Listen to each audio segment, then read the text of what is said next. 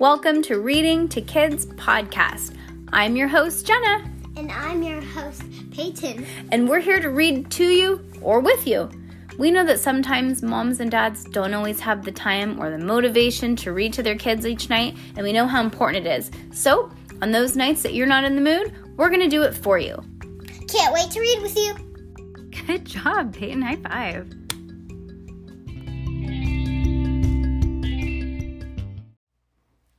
It's just a little hocus pocus. Right, Peyton? Just kidding. All right, chapter 8. Let's do it. Whoop, whoop. Who's ready for chapter 8? You know what? Let me put a pillow on my lap so I can post this book up. All right, ready? All right. Chapter 8. At last, Max and the girls homed in on Salem's Town Hall, a 2-story red brick building with the sound of live bands spilling out and down the street. The windows of the second floor were washed with purple light from the party happening inside. A banner above the double doors read Salem's 16th Annual Town Hall Pumpkin Ball. Oh, great, Max said, leading the group across the street. How are we ever going to find Mom and Dad in this place? I'll wait outside, said Binks, jumping onto a low branch of a nearby tree. Yeah, that will help a lot. If anything happens, shout for me. Max eyed the noisy building. How will you hear us? He asked. I won't, Binks said, but might help you feel better. Danny held out her arm to Binks and relented, leaping into him. Max jogged up the steps and opened the door for Allison and Danny. I should be eating peanut M&Ms right now, Danny muttered, and she stalked past. Actually, Max said, you should be in bed. Danny rolled her eyes. I'm going to find Mom, she called to Max before disappearing in between a policeman and a jellyfish. The town hall's second floor was a huge ballroom, and it was packed with half of the adults in Salem. On the raised stage, a skeleton in a top hat sang Sinatra's Witchcraft, and the band members were dressed as skeletons too, and they really blasted the brass.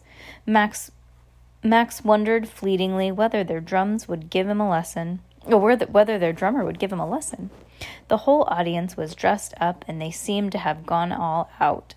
Max spotted a sequined Viking, a knight in a full suit of silver armor, and a timely Bill Clinton.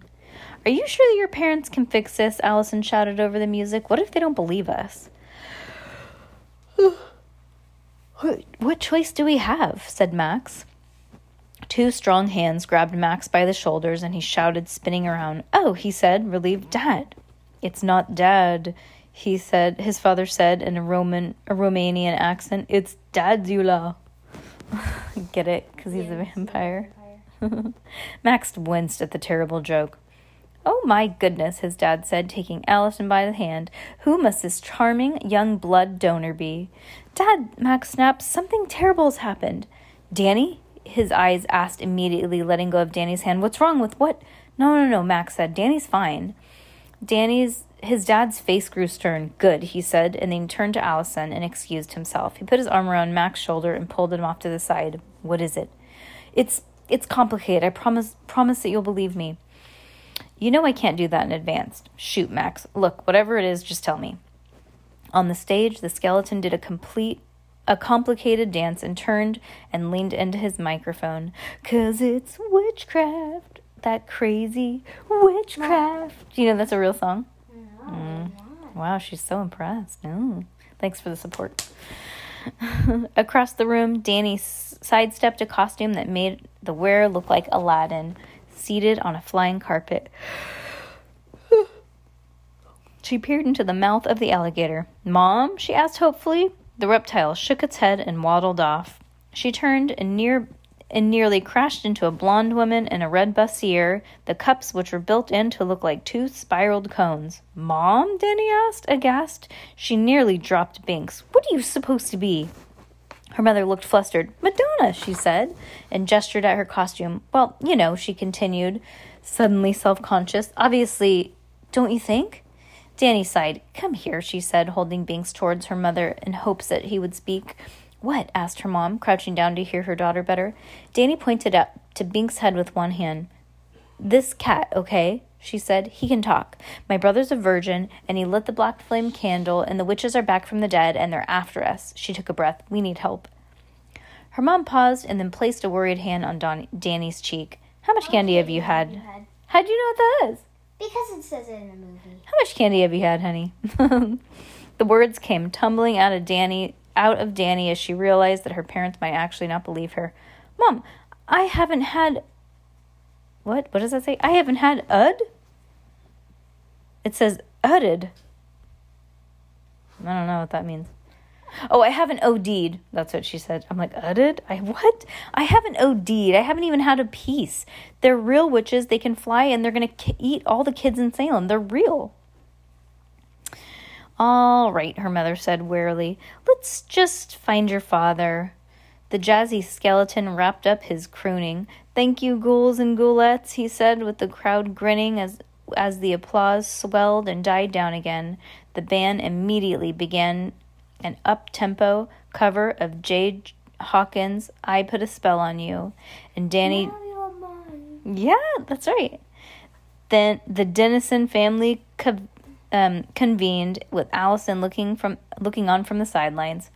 Guys, Mr. Dennison said impatiently, I love you, but enough is enough. Just calm down. Max fumed. They're gonna come. Don't you guys see how crazy this sounds? Insisted his dad. Danny caught sight of something across the room. Max, she shouted. Max, they're here. Max turned away from his dad. His eyes rippled over the crowd. When he spotted the three witches, Winifred apparently chewing out Mary and Sarah for sucking face with the mummy, and Max took off. He ignored his parents' pleas from him to come back. Instead, he scrambled to the stage and he wrestled the microphone from the skeleton. Cut the music, he shouted. Hey, man, I'm in the middle of a song, complained the singer. It's an emergency, Max told him, still speaking into the mic. Only for 1 minute. He turned to the crowd. Well, everybody please listen up. Your kids are in danger. The crowd gasped, and the startled adults pressed closer to the stage. 300 years ago, Max said, the Sanderson sisters bewitched people, and now they've returned from their grave. The room of people laughed. I'm serious, Max said. This isn't a joke. I know it sounds dumb, but they're here tonight, and they're right over there.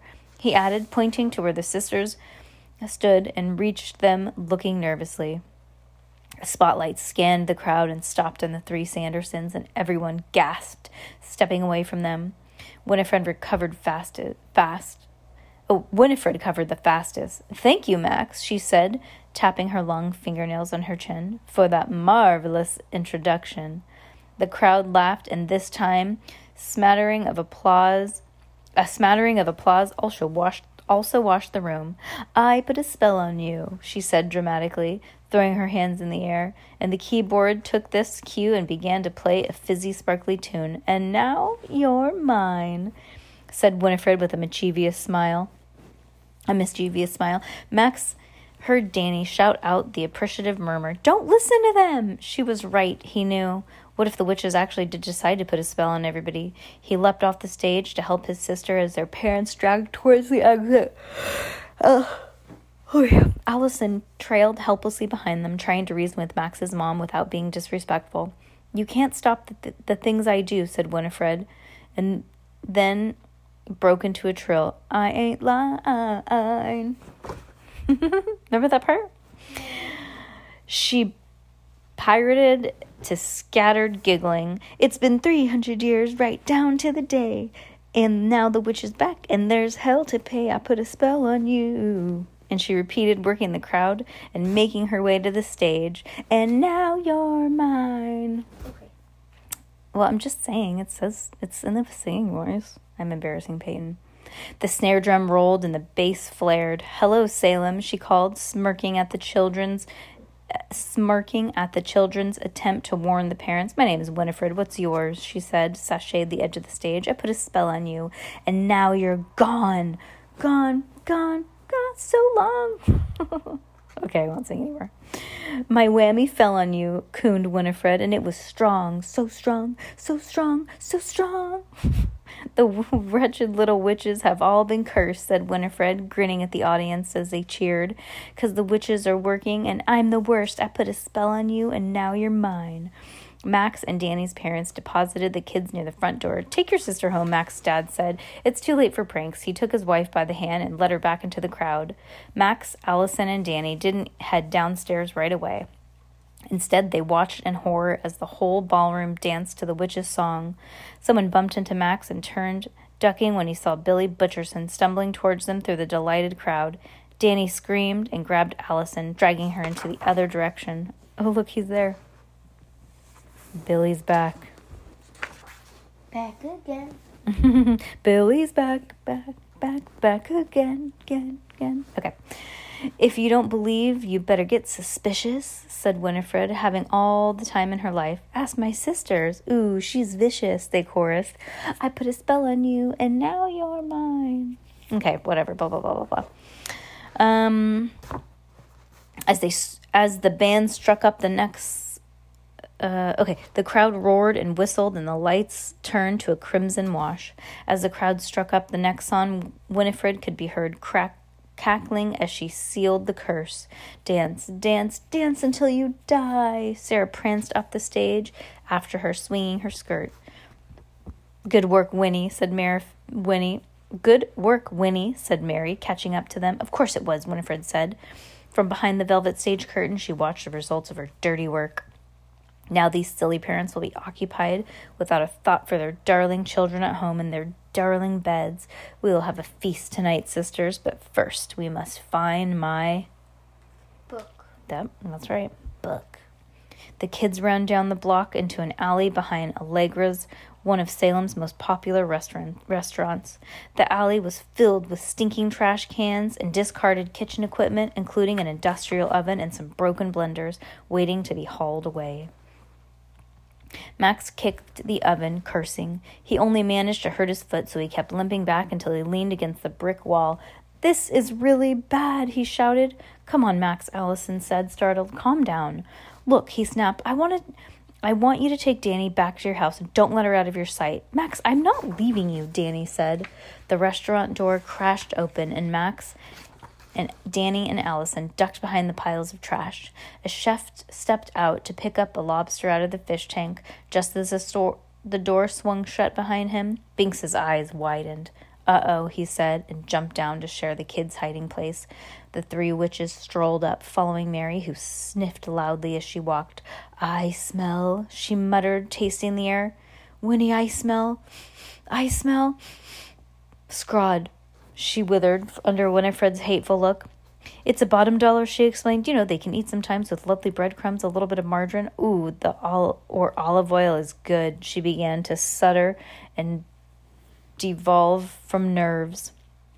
Winifred gave a disgusted sniff in her direction and abandoned the alleys, but Sarah stepped towards the trash cans, her blue eyes wide as she searched for the source of some feeling she couldn't quite put on her finger. Sarah, Winifred said shrilly, though she didn't bother to wait for her. Sarah! Allison tried to inch past the oven, but the door fell open and blocked her way. She reached for the handle and closed it. To close it, but then paused and turned to Max with a convening smile. I have an idea, she said. Mary and Sarah followed Winifred through the town towards the slender ironwork gate. Behind the gate was the largest building that the witches had ever seen, its dark windows peering out of the red bricks. They'd come because the smell of the witch was strong enough that even Winifred, whose sense of smell was poor, but had caught as the wind switched. What is this place? Breathed Sarah. It reeks of children. Mary, almost humming in delight. Mary said, almost humming in delight. It's a prison for children, explained Winifred. She opened the creaking gate and let her sisters in, then cast a spell to unlock the prison's heavy door. Above the door, a tall white letters spelled out the words, Jacob Bailey High School, a prison for children. The hallway was wide and quiet as the sisters crept in, wider than the river that once ran through the town, and quieter than the nights that went down to fish out dead fish and fishermen. As they shut the door behind him, the place filled with an unholy owl. "Welcome to high school hell," said a dark, warbling voice. "I'm your host, Boris Karloff Jr." This announcement was punctuated by a thunder crash and a crescendo of evil laughter. The sisters wove from side to side in the hallway, trying to determine where the sound was coming from and how to avoid its owner. "This time, meet our 3 contestants," said the disembodied voice. "Sarah, Mary, and Winifred Sanderson. Read any good spell books lately?" The sleek, dark body of Thackeray Bates flickered through the open door. He hissed at the sisters and scampered off. Winifred began to lead her sisters toward him when a pleasant female voice said, "Hello. Welcome to the library. Bonjour. Bienvenue à la bibliothèque." Oh, I don't know how to say. I don't know how to say library in French. "Bonjour. Bienvenue à la bibliothèque." The sisters looked at one another and then shuffled into the dark room and down a narrow hall. They found themselves in a distant wing where the strange carving sat on a narrow white pedestal. "I would like a book," the woman said. Je viendrai un livre." Her voice came from within the small room lined with metal. The sisters slipped past the iconography in the room, which smelled strangely of burnt clay and children. The sisters grinned at one another and then looked for the source of the voice and the smell. A black cat with a red blinking light sat on the shelf. The woman repeated her last request, but her voice flittered through a mesh paneling of a box. "I think she's trapped inside," Mary said, sounding sorry for her. Winifred's eyes fell to the floor, where the mounds of clothes and socks and sleeveless tops and shorts in accordance to colors lie scattered. "It's a trap," she said, but before she could turn, the heavy metal door swung shut. Even before she saw the girl's face through the window, she knew that her and her sisters were toast. Winifred reached for Sarah's arm, and she was more afraid than she had been 300 years before on the night that had gotten them caught by the townspeople.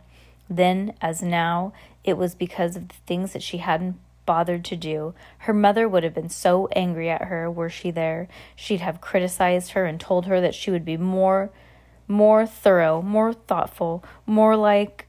There was a click, and the room grew warm enough to make Winifred sweat. She muttered spells beneath her breath, every spell she could remember. In fact, spells of protection and revenge, spells of clearing storms and finding lost pair of spectacles. The 3 children, even that damned cat who looked awfully pleased with himself, peered through the narrow window. Winifred's hair began to smoke, and then alighted, and so too did the lace of the hem of her dress, and then she yelled, "Wretches!" And then her and her sisters burst into flames. That would be scary to see somebody that was alive, like, catch fire. Yeah. Huh. I don't think I would like that. Even if they're bad, I wouldn't want to see that. Huh? Yeah. Ugh. Yo. Oh, yeah.